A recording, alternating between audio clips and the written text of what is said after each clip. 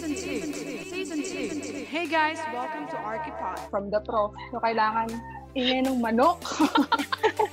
We're college buddies working on a different fields of architecture. So, how do you deal with that? Kapag bumagsak ka sa subject, lalo na may mga prerequisite. Move on. Bumagsak ka, go. Bumagsak ka. Joke lang. Season 2. Views and opinions expressed by Archipod's host are not intended to disrespect any groups, organizations, company, or individual. Hello, we back after couple of months. Sobra. Unexpected break.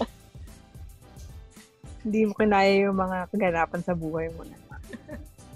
Grabe. Ilang months din yun. Parang tayo na gano'n, no? Parang nakipag-break, tapos merong 3 months of, Cool off. Cool off. 3 months cool off. How's your pandemic moments? Kasi alam naman natin, pandemic still ongoing. So, kamusta mga hanash at mga working from home situations nyo, if meron? Panay na. Naman na immune na. Nakapag-adapt na sa situation. Parang hindi na magbabago. Ito na ata talaga yung situation natin dito. Hopeless dito. Hindi naman masyadong hopeless. Pero ina-adapt na namin talaga yung work from home situation. Kasi nga, parang naano na nung employer namin na wow, mas productive yung mga employees pag may work from home days. So, yung transition na yun, merong pros and cons din. Pero mostly, feeling ko pros. Pero flexible time, Kiars? Or kung 9 to 5 p.m. kayo, ganun din yung time? Depends. Depends yun sa role. Yun yung pansin ko. So, if normal employee ka lang, or normal resource ka, nandun pa rin yung part na tapusin mo lang yung work mo, wala ka namang responsibility after. Pero kung you're manager ka or project leader ka, tapos meron ka kailangan tapusin or isubmit on that day, syempre kailangan mo talaga mag-extend. Basically, it depends talaga rin. Sa inyo ba, Steven? Dito, parang ayaw na ng work from home kasi nga, ayun, yung parang wala nang boundaries yung personal time tsaka yung work time. Minsan sobrang lugi kasi dapat nakauwi ka na pero yung time na yun nagtatrabaho ka pa din. Parang nasasamantala yung mga deadlines since work from home. Tapos sa amin, wala nang work from home. Back to regular office na. Kaya yun.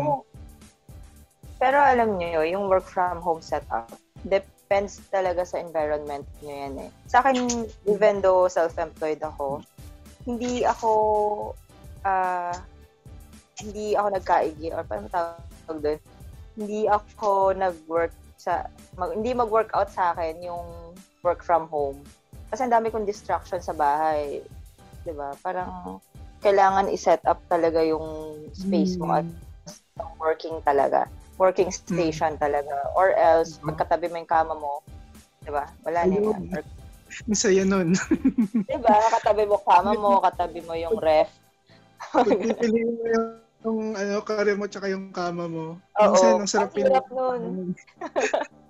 Ang hirap lang mag-decide. Grabe.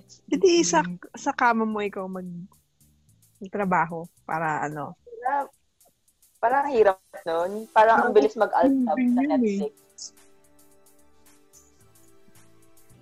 Ikaw, Jessica, anong pang pinagkaabalahan mo nitong pandemic? Itong long break natin. Wala. Charot. At tulog. Saya ang fun. Wala. Meron ka na ba nakitang meme? Parang nakamulat siya ng January. Pagpikit niya, pagmulat niya, July na. Ganun po bilis, di ba? Grabe. Yes, totoo. Tapos, syempre, pag nasa bahay ka lang, dahil mong nakikita, dahil mong hanash na, kailangan mo itong gawin, kailangan mo itong ganyan. Set up ko dito sa bahay. Talagang dami ko, gusto ko ng stand ng phone, gusto ko pero hindi ko na kailangan. Like, why? Ang epic. Ganun din ba kayo dyan sa bahay niyo? Oo. Parang bumili ako ng bookshelf na wala naman nakalagay. Kasi ang daming work from home na ganun yung setup. Diba? May bookshelf, may white na table. Alam niyo yun? Gaming chair. Yes! Oh my God. Gaming chair? Gaming chair. Yung nauso. Bladder. yung ilaw? Hindi kasi Hindi, ang oo, coffee niya. Ah. Ang coffee rin kasi ng gaming chair. Oo. So, tapos, lampshade. Ano pa ba? Mga boodle finds sa mga, virtual, mga online, natin, group, di ba? Ay, relate ako dyan. Kasi kakalipat lang din namin recently. And ang dami kong natutunan tips sa mga FB groups regarding sa mga pag-renovate, kung ano ba yung magandang working environment setup sa room, sa kwarto, yung mga ganun. So, yun yung parang magiging topic natin today. Parang, what it means para maging kapitbahay. Kasi, usually yun ang tawag, virtual kapitbahay. So, kayo ba, how do you describe yourself as a kapitbahay? Parang i-breakdown natin from doon. Wala, hindi nga ako lumalabas. Same. Dito sa alam niyo ba, sa neighborhood namin dito sa province, siguro 15 years na kami dito or 20 years. Hindi ko pa kilala yung bahay namin. Wala. Surname lang. Parang per bahay, di ba? Surname. Pero hindi ko sila nakakausap. As in, wala. Talaga ba? Hindi Walang ka kwenta lumalabas kapitbahay. Lumalabas ako, pero hindi rin sila lumalabas eh. So, ganun. Oo. Ganun yung labanan. Walang butian, galit-galit. Oo. Tingin-tingin na lang sa CCTV pag may nawala. Ganun. Actually, ganyan dito. Actually. Pag may nawala pala. Diba? Dito hindi nag-uso yung interaction ng kapitbahay unless mag-garden ka sa labas. Tapos makikita mo sila nag-garden din, nagmo-mowing din sila. Hi lang, gano'n, usap-usap, and that's it. Small talk, basically. So, super, yeah. Hindi ko alam kung ano akong klaseng kapitbahay. Ang weird. Siguro, pag mga nasa condo, like apartment, condo, yan yung talagang dikit walls lang yung pagitan nyo. Di ba, Steven, yung sa inyo gano'n? Dito, galit-galit din dito eh. Galit. Except yung mga kasama ko sa flat, syempre. Yun, medyo close kami. Pero yung sabihin mo sa ibang flat, hindi din masyado. Pero, alam mo yung parang feeling na belong ka kasi karamihan Pinoy. Pero not to the point na parang close kayo. Tulad na siya. Kasi ako, medyo close ako sa mga kapitbahay ko dati sa Pinas. Dito, iba yung setup. Yung setup dito parang kilakyara. Na masyadong interaction. Pero alam mong belong ka kasi karamihan mga Pinoy. Online na ngayon, as in lahat virtual na. Di ba yung mga virtual kapitbahay? Oo. Actually, yun yung bago ngayon. Meron na tayong tinatawag na virtual kapitbahay. So, kung familiar kayo sa mga FB groups na nagbibigay sila ng tips, iba't ibang tips sa mga struggles natin sa bahay. So, ano bang ibig sabihin ng virtual kapitbahay? I think sila yung... Ha? Kita. Ano? Parang naka-chat mo lang. Ganun ba yan? Chismisan online, ganun. Oo, parang ganun. Boodle finds. Mga boodle, grabe. Kakabili ko lang ng vacuum. Post kasi sila ng post Mga boodle. Parang may meron silang boodle, di ba? Yung term natin sa Pinoy. Pag nabudol ka, parang napabili ka ng hindi mo naman talaga kailangan or ano ba sa nabudol? Parang nakuha ka ng pera. Di ba parang na-hold up yun? Ganun ba yun? Nagoyo, Parang ganon. nagoyo ka. Nagoyo. Doon yung recent Boodle find ko. Kasi post sila ng post ng vacuum. Napabili tuloy ako. Parang, nga no, parang kailangan ko siguro talaga to. Alam mo, papaisip ka ng gano'n eh. Hindi kasi nakikita mo sila. Kasi nakikita mo sila na ginagamit nila na parang useful, ganun. Tapos, baka useful din sa'yo. Oo. Siyempre, may inggit ka na rin. Saka, okay din naman. Actually, okay din. Meron silang mga reviews din eh, kung maganda ba or hindi. Yung mga products doon. Kung helpful ba or hindi yung products. Mahirap maging seller kasi pag nabash yung product mo, so mahirap. Marami magko-comment. So basically, meron siyang advantages and disadvantages. Yung mga interaction sa virtual kapitbahay thing. Ang tawag doon, interaction. Virtual kapitbahay interaction. Yes. Siguro sa atin, sa side natin, may nakikita tayong disadvantage. Kasi, tips sa pag-aayos ng bahay, syempre, expertise natin yun eh.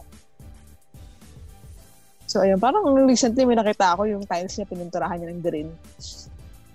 Pintura talaga? Oh, ganun. What the fuck? Oo, pintura talaga. Pintura talaga ng kulay green. Sa banyo. Pero kasi minsan, may napapansin din akong comments na, alam mo yung pakwela lang. Hindi talaga siya nakakatulong, pero nakakatuwa lang din minsan yung mga comments. So parang, imbis na makakuha ka ng okay na sagot na pwedeng solution sa problem mo, napapakamot ka na lang eh. Kasi hindi ko alam kung minsan tama pa bang magtanong kapag may mga ganung nagko-comments. Sige, pwede tayo magbigay ng point. Kunyari, yung dalawang advantages and disadvantages ng virtual kapitbahay. General lang. Siguro number 1, ayun nga, may review. So, hindi ka na matatakot kung ano yung outcome ng bibilin mo or nung gagawin mo. Kasi meron siyang review or nagawa na ng ibang tao.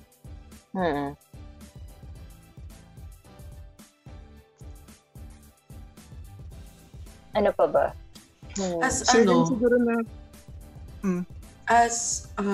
Kunyari hindi kayo architect or wala kayong design background, sa tingin nyo, ano yung disadvantages nito? Budol finds lang. Budol na yan. Ang bilis nila maka-hype ng product kasi na parang mabubudol. Pag may nakarelate, pag may mga nakarelate, kailangan. Pero I think isa sa mga advantage nito is napakaganda ng platform. Accessible. Kumbaga magtanong ka lang ng isa sa 500 na sasagot, may at least doon may ilan na tunay na solution yung magagamit, no. So yun yung isang I think na advantage. Accessibility, madali siyang i-access, madali magtanong. Yun nga lang, kailangan mong salain yung sagot. Kailangan mo i-confirm kung okay ba yung sagot na yun, tapos kung gagawin mo yung suggestion or pwede ba yung solution na yun. Yun yung isang advantage doon. Parang sa side, parang disadvantage din siya in a way na yung accessibility kasi hindi ka sa tamang tao nagtatanong. Parang parang bargain ang nangyayari, parang ukay, kumbaga. Kasi kailangan mo siyang salain. Hindi siya ano ba may mga post na bumili ng bahay, tapos nagtatanong kung ano bang magandang yung gawing interior design, ganyan, ano bang dapat kong ilagay, ganyan. Which is dapat sa professional sila nagko-consult. Mm. And also yung yung mga presyo, nagbibigay sila ng amount na hindi naman appropriate, or like may nabasa ako may nag-post ng swimming pool. Parang super yung information nila hindi tama na ganitong presyo lang yung nagastos nila. So pag may magpapagawa na sa'yo ng pool as a professional or contractor, mako-question ka tuloy, 'di ba? Pero bakit sa ganung group ganito lang yung nagastos niya? May nag-experience ka bang ganun, Cindy? Na may client na pumunta sa'yo, tapos, sa ganyan, ganito yung price, So far, wala naman. Kasi pero pag may nagganon sa akin, baka sabihin ko, sige, doon na po kayo magpagawa. Pero ang pangit na reference no? Ang pangit na reference kasi kasi walang basis yun eh. Tsaka yung kung ano man yung in-example nila or kung ano man yung kinompare nung client na yun, hindi naman na alam kung same ba sila ng specs or same ba sila ng yung project. Kung gaano kalaki yung project. For example, isasabi mo na swimming pool, di ba? So, isa siya sa mga disadvantages nga. Tapos i-add ko lang din sa disadvantages na alala ko lang. Yung parang magsuspect siya ng jealousy and yung magko-compare ka sa ibang tao. Sa ibang ginagawa ng ibang tao. Yun yung pangit eh. Yung parang magtitimbang ka kung ano yun na yung nasa bahay mo, na hindi mo naman kailangan. Parang pero compare. Oo, yung moment na maka-question ka kung masaya ka ba sa bahay mo or what. Pero pag may nakikita ka mga ganyan, napapaisip ka kung yun nga, kailangan mo ba to? Para maganda to, meron siya. So, why not buy? Pero, at the end of the day, di mo naman pala kailangan. Yung mga ganong realization lang siguro. Siguro may mga taon makaka-relate na disadvantage din siya. Pero So, one yun. advantage naman, nakakatawa yung mga success stories na nandun eh. Oo. Oo, Ang yung dami. Oo. Yung mga Pinaghirapan dating nila. para Oo. magkabahay, ganyan. Oo. Yan, maganda yun. Pero yung sa Jess, may disadvantage din yun. Kasi merong nag-post ng success story nila, mag-asawa, nagpagawa siya ng house. Ngayon, binanggit kasi niya na hindi siya nag-consult sa professionals, which is, di ba, sa side natin as professionals, yun yung disadvantage. Ngayon, nabash tuloy siya kasi nag-reflect doon sa post niya yung inano niya. Kasi wala siyang mga setback and all. Alam niyo yun, yung talagang kung nakita hindi siya niyo. compliant. Oo. And as in yung sidewalk niya, yun na mismo yung entrance niya. Ganun, corner pa. Direkta na? Direkta na, oo. Well, Then, sadly, corner. sadly, May mga karamihan ganito. sa mga bahay ngayon, ganyan yung nangyayari. Oo. Yung hindi na siya sumusunod sa building code. Ewan ko ba kung bakit napapayagan. Di ba? Or siguro, since yung sa mga post na ganun, binibida nila na walang professional, maybe, wala silang building permit talaga. Possible yun. Nagagawa dito yan sa Pinas eh. Sa tingin nyo, paano naapektuhan, for example, yung profession natin and yung ibang profession sa mga ganitong scenario? Malaki. Sobrang laki. Kasi parang nag-create siya ng thinking na, hindi naman pala sila kailangan. Kaya namin malampasan yung ganitong problem kahit walang mga professional. Ganong notion. Oo. Yung nakikreate niya. Which is, choice nga yan, yes. Pero, syempre, yung safety, walang mag-guarantee ng safety nyo in terms of sa mga, lalo na construction. May nakita ko nagtatanong sa electrical, mga ganong bagay ba? Syempre, more than to have clients, mas priority yung safety, 'di ba? ng tao. So siguro isa 'yun sa nakaka-apekto in general sa mga sa professionals tulad natin na hindi natin nabibigyan masyado ng advice kasi parang feeling nila kaya nila ng professional. Ganun. Legally liable ba sila? Halimbawa, kung bahay nila, tapos sila yung magde-design. I mean, allowed ba sila na ganun? Paano hindi? Kahit bahay mo, tapos... Yung personal nila, maraming Oo. gumagawa dito ng ganun. Yun yung medyo, yun yung iniisip ko na parang, bahay mo naman eh. Diyan, Ikaw yung magde-design. Diyan papasok yung sa mga side naman ng contractor. Diba, meron silang sarili nilang organization na hindi pa strict yung pangontrata. Kasi sa atin, syempre, bawal yung pumirma or maging architect ng hindi naman licensed. As well as sa contractor, meron din silang gano'n, yung PICAB, yung Philippine Construction, Emirate. Limot na. Basta yung PICAB. Basta yun. Search nyo na lang, Google nyo na lang. Shout out dun sa org na yun. Oo. Basta PCAB. PCAB. Hindi sila strict comes sa residential. Sa commercial, hindi pwedeng yung owner lang yung mangongontrata. Kailangan meron siyang licensed contractor. Pero sa residential, hindi ganun ka-strict. Hindi hinahanapan ng contractor. Kaya nakakapag-design yung mga owner. Kahit hindi compliant sa building code? Dapat meron silang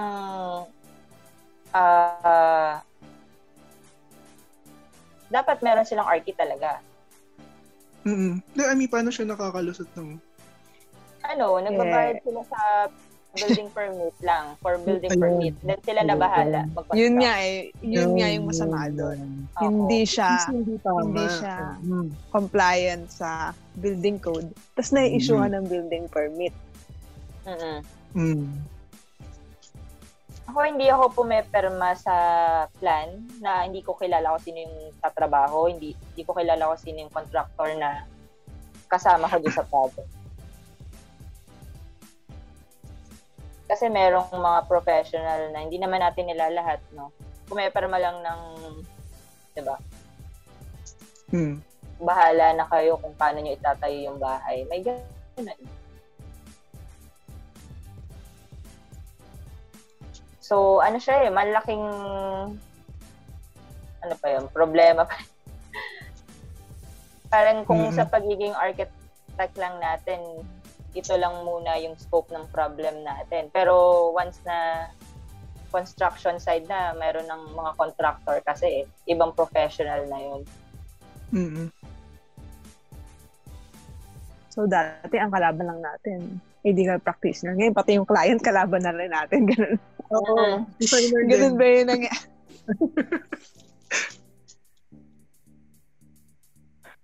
Kaya, pag ganun, actually, may option naman tayo na pag si client na yung magmamando dun sa design mo, presyohan mo siya ng tama sa design.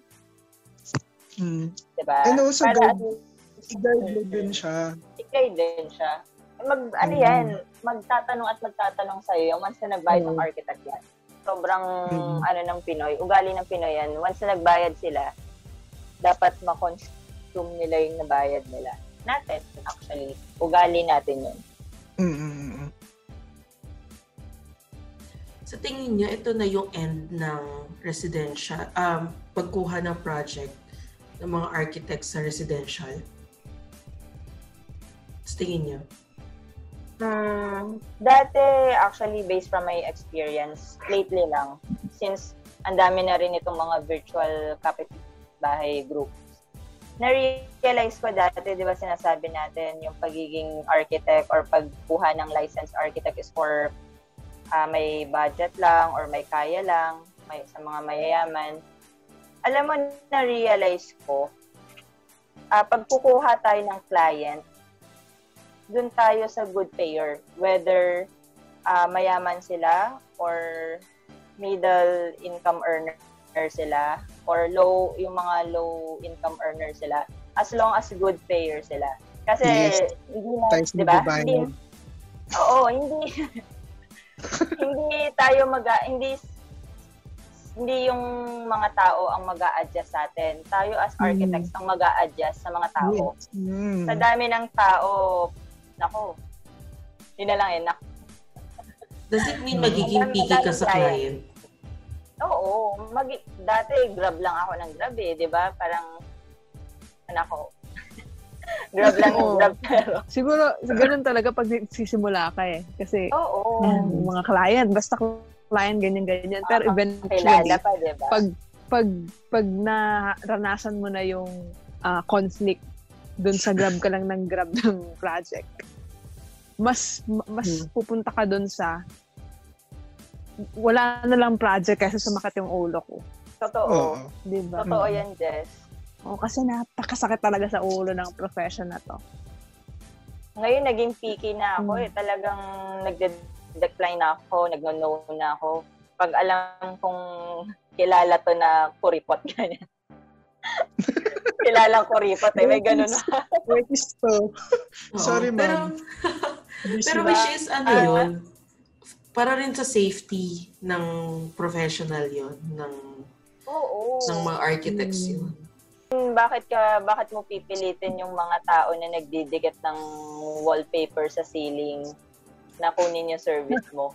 Diba? May mga ganun. Yung mga nabibili sa Shopee. Yung mga nabibili sa Shopee na parang foam something na pag nabasa naman natatanggal. Sa ceiling? Oo, sa ceiling nila nilalagay. I mean, bakit may brick sa ceiling? Diba? I mean, mamimili ka ng mga tao na o-offeran mo ng service mo. Kaya for me, hindi threat yung mga virtual kapitbahay. Kasi right client will come to you Parang magtatanong at magtatanong sila. Kasi may mga clients na trusted sa mga professionals. Oo. Pero sana kung yung batas mismo sa Pilipinas yung restrict dito sa mga gantong scenario. Walang choice yung mga tao kundi lumapit sa tamang profession. Kasi may tingin ko ngayon sa may ginawa na akong plano sa Taguig. Talagang no choice. Extension lang doon na parang third floor ng bahay. No choice ang magpa-design sa professional kasi talagang pinapatigil daw yung construction pag walang permit. Talaga? Hindi maganda. Very good. Very good yung ganun. Dun sa anong area to sa Taguig. Basta, somewhere sa Taguig. Parang shout out sa city engineer. Shout out doon. Kasi talagang pinapatigil daw sa yung construction ng walang permit. Good. So, very good yun. Ayun, sana ganon. Kasi kung yung batas mismo, di ba, yung batas mismo natin, yung may pangil. Oo. Doon naman talaga mag-start yun Implementation yun di ba? Oo. Yes. Well, sa lahat naman Hindi pa huli ang lahat. Para sa mga nakaupo sa mga pwesto ngayon, hindi pa huli ang lahat para ma-boost yung archi profession. Yes. Sa tingin nyo, kailangan ba or may certain need ba ng etiquette pag magtatanong ka or magkikipag-interact ka sa virtual kapitbahay or sa mga groups sa Facebook or sa other social media platforms? Siguro pagka mag-answer ka ng inquiry, for example, parang ilagay mo din na ito yung siguro mas maganda kung ilalagay mo sa comment na ito yung na-experience namin, lang to, parang diniskartehan lang namin, hindi talaga siya professional, kung ano man yung solution mo.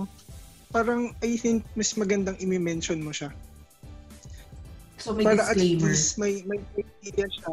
Oo, may idea yung nagtatanong na possible mag-work sa akin, possible din hindi.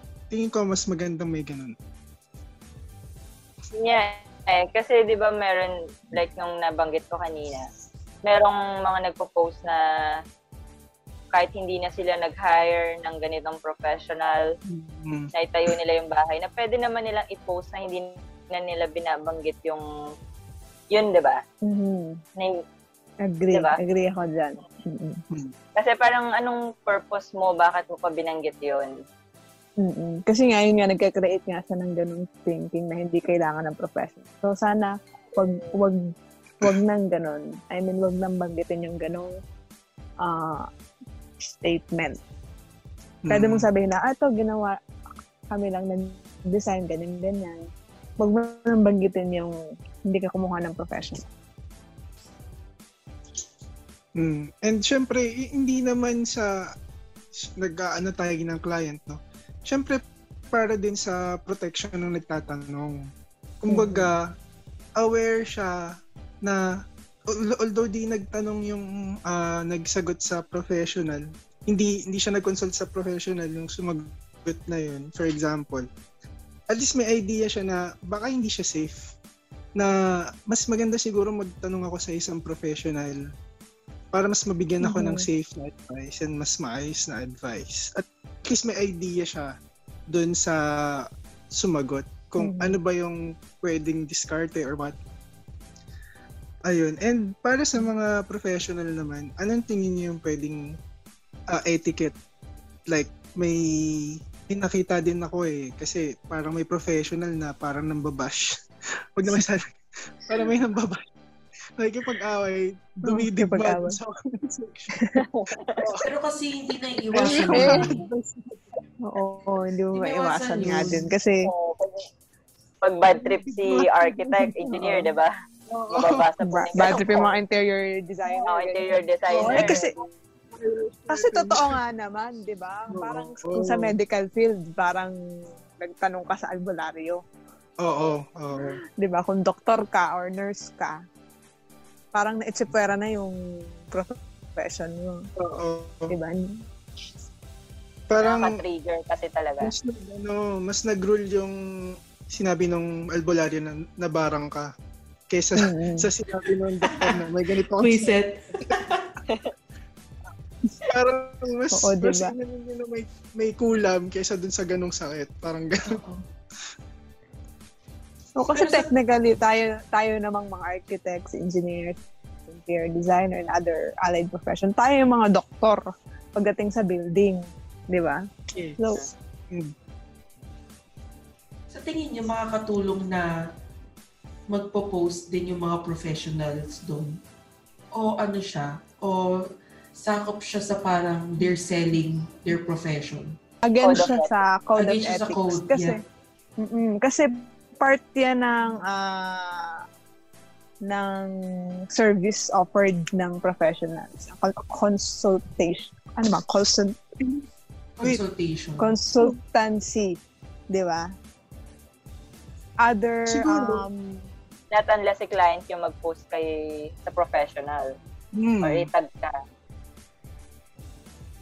Parang mangyayari, libreng consultation yung ibibigay mo. Pero para palang may nakita ako ng mga architect na nagpo-post project nila sa kung saan. Considered ba yun?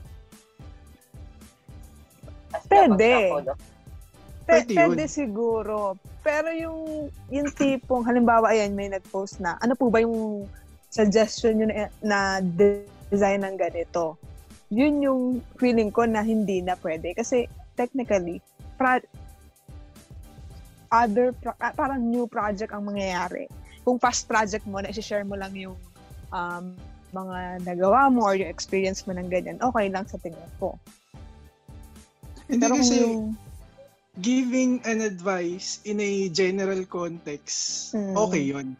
Wala kang specific problem yun. Tao, which is potentially a client. Ayan. Pero, kapag may sinagot ka na inquiry for a specific project and a specific person, I think doon na pumapasok yung bawal. Kasi lumalabas yun ng free consultation. Yun. So, as a professional, pwede kang magbigay ng tips kasi nga yung mga doktor nagbibigay ng health tips. tips, di ba? Pwede yun. As a professional, pwede ka din magbigay ng tips in general.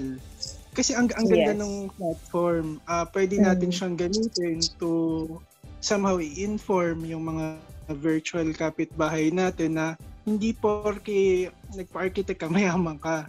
Pwede natin siyang gamitin na for all ang architects. Hindi siya porke ka-architect ka, kaya mong magbayad ng ganitong amount. No. Pwede natin siyang gamitin as a platform also na open siya, ang lahat ng professional ay kinikater lahat ng tao. Pwede high income earner ka or low income earner, ganon siya dapat. Pangmasa, diba? Yes, pangmasa. So yun.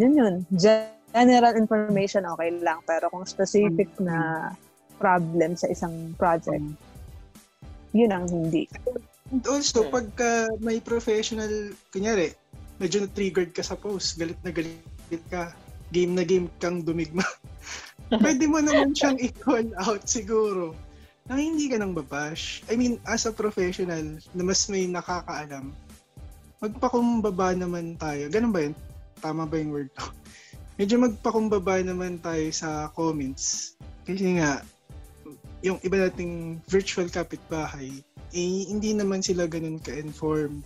So, para maiwasan din siguro natin yung kaguluhan na ganun, medyo subtle lang siguro. Suminghot ka muna ng Suminghot ka muna ng essential oil. Yung eucalyptus.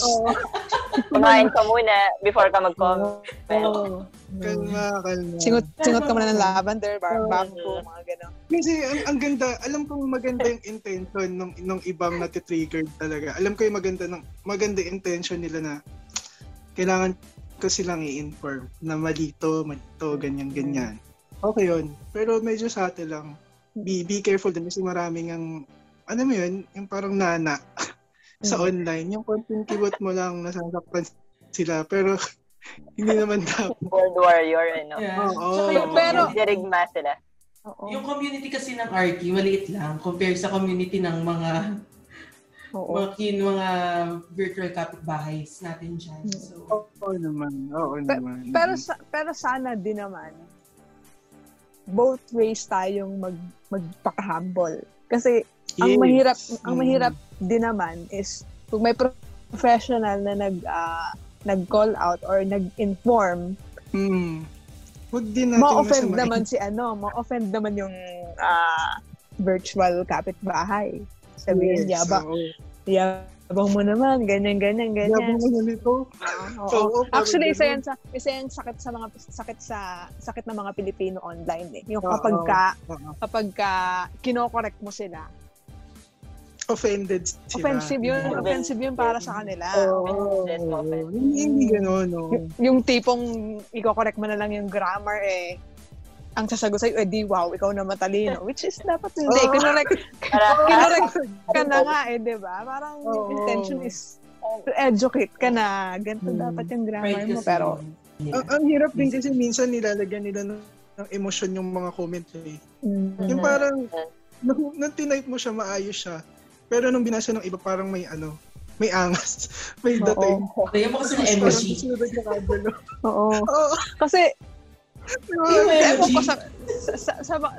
specifically sa mga Pilipino yan. Kasi kung makikita mo naman yung mga post ng ibang bansa, wala ka naman makikitang pag kinorek yung isang sabihin, wow, amazing. Wala ka naman makikitang ganun sagot na comment na sobrang sarcastic. Ayun ko ba? Sa atin, madalas, wow no? Wow. Wow. Sana matapos yung ganong thinking, ganong response. Matatapos yan siguro little by little. Sana. I'm hoping. Kaya minsan nakaka-stress na magbasa ng mga ganyang comments kasi parang cringy at the same time. Sayang yung oras kasi bad vibes pa. Bad vibes na. Maubos lang yung essential oils ko. Yung white flower.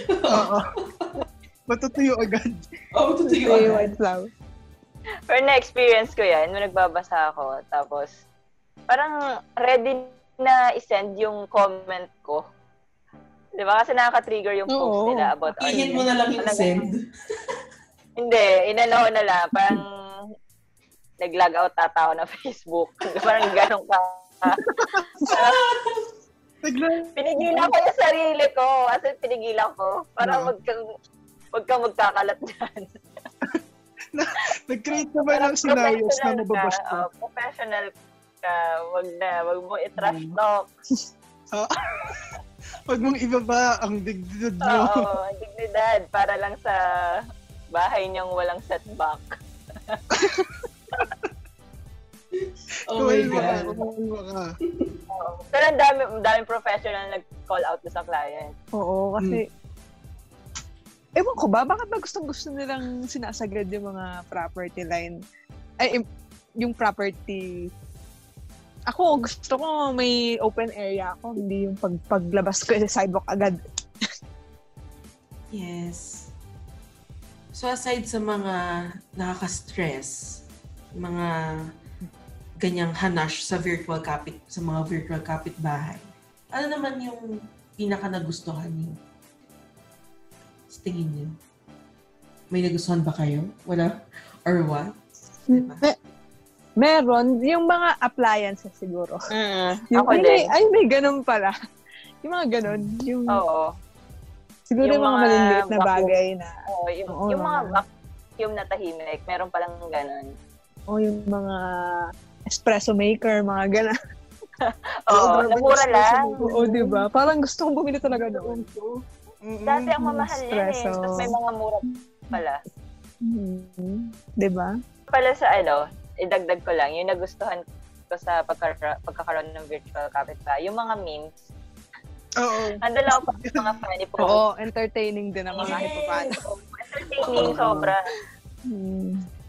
Bigay kayo example. Gusto kong yan. Pag-usapan yan. May nakita ba kayong funny? Or May nakita ako yung umiilaw na kubeta. Oo nga. Oo. Bakit umiilaw? Sa loob ba yun? Nilagyan nila sa loob? LED dun sa rim. Oo, yung kulay blue. Paano yung pang-outdoor na nababasa? Ewan ko. May pang-outdoor na na LED strip lights. Waterproof. Oh my God. May congratulations! May gaganon tanong. You're may done. Points. 5 points. Ganun. May nalabas na yung parang ticket sa Tom's sa World World. of Fun. Papapalit mo. Interactive yung kubeta.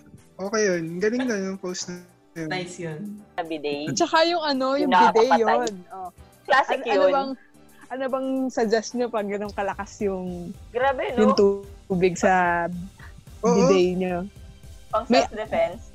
Ito pa yung gooseneck. Tama ba to? Gooseneck Oo, na faucet. Oo. Ang kulit Ginawa Ginawang...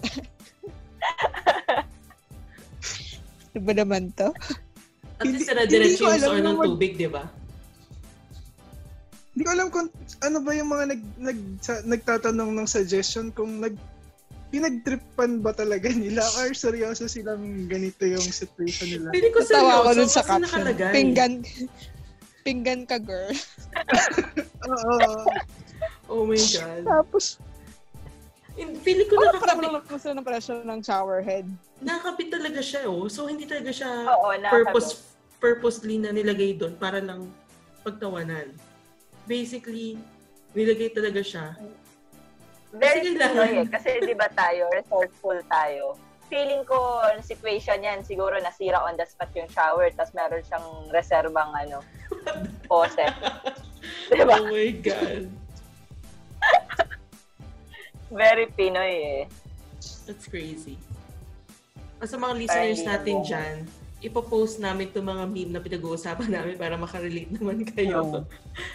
So, parang mag-comment din kayo. Ano yung mga nagustuhan nila? Oo.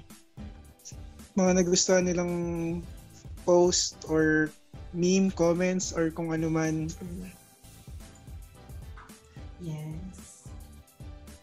Pero at the end of the day, maganda talaga yung intention ng nung platform nila. Yun nga lang, siyempre, hindi mo maiiwasan na may advantage at disadvantages. Lalo na pag sa social media, double-edged talaga siya eh. Sa lahat Hindi naman ng topics. So, naka-survive tayo for our comeback episode. Oh, wow. I mean, Comeback is real. yes. Comeback is really... I'm excited kasi alam mo yung lineup natin, sa mga listeners namin, sana supportahan niyo pa rin kami kasi ang ganda ng lineup natin for this whole season. So, ang dami nating magagandang mapag-uusapan. And hopefully na maka-interact natin yung mga listeners natin through Facebook. So, yes, I'm excited. Wala nang break. Mahabang. Sana magkatagpo-tagpo talaga yung mga schedule natin kasi mga oras natin. Mga oras natin eh, iba-iba. Yung mga may listeners natin na gustong mag-suggest ng topic, pwede din kayo mag-send ng email o kaya mag-comment sa Facebook page namin. Para mapag-usapan din natin yan. Yes. Amazing. So yeah, let's wrap this up and see you guys on our next episode. Bye. Bye.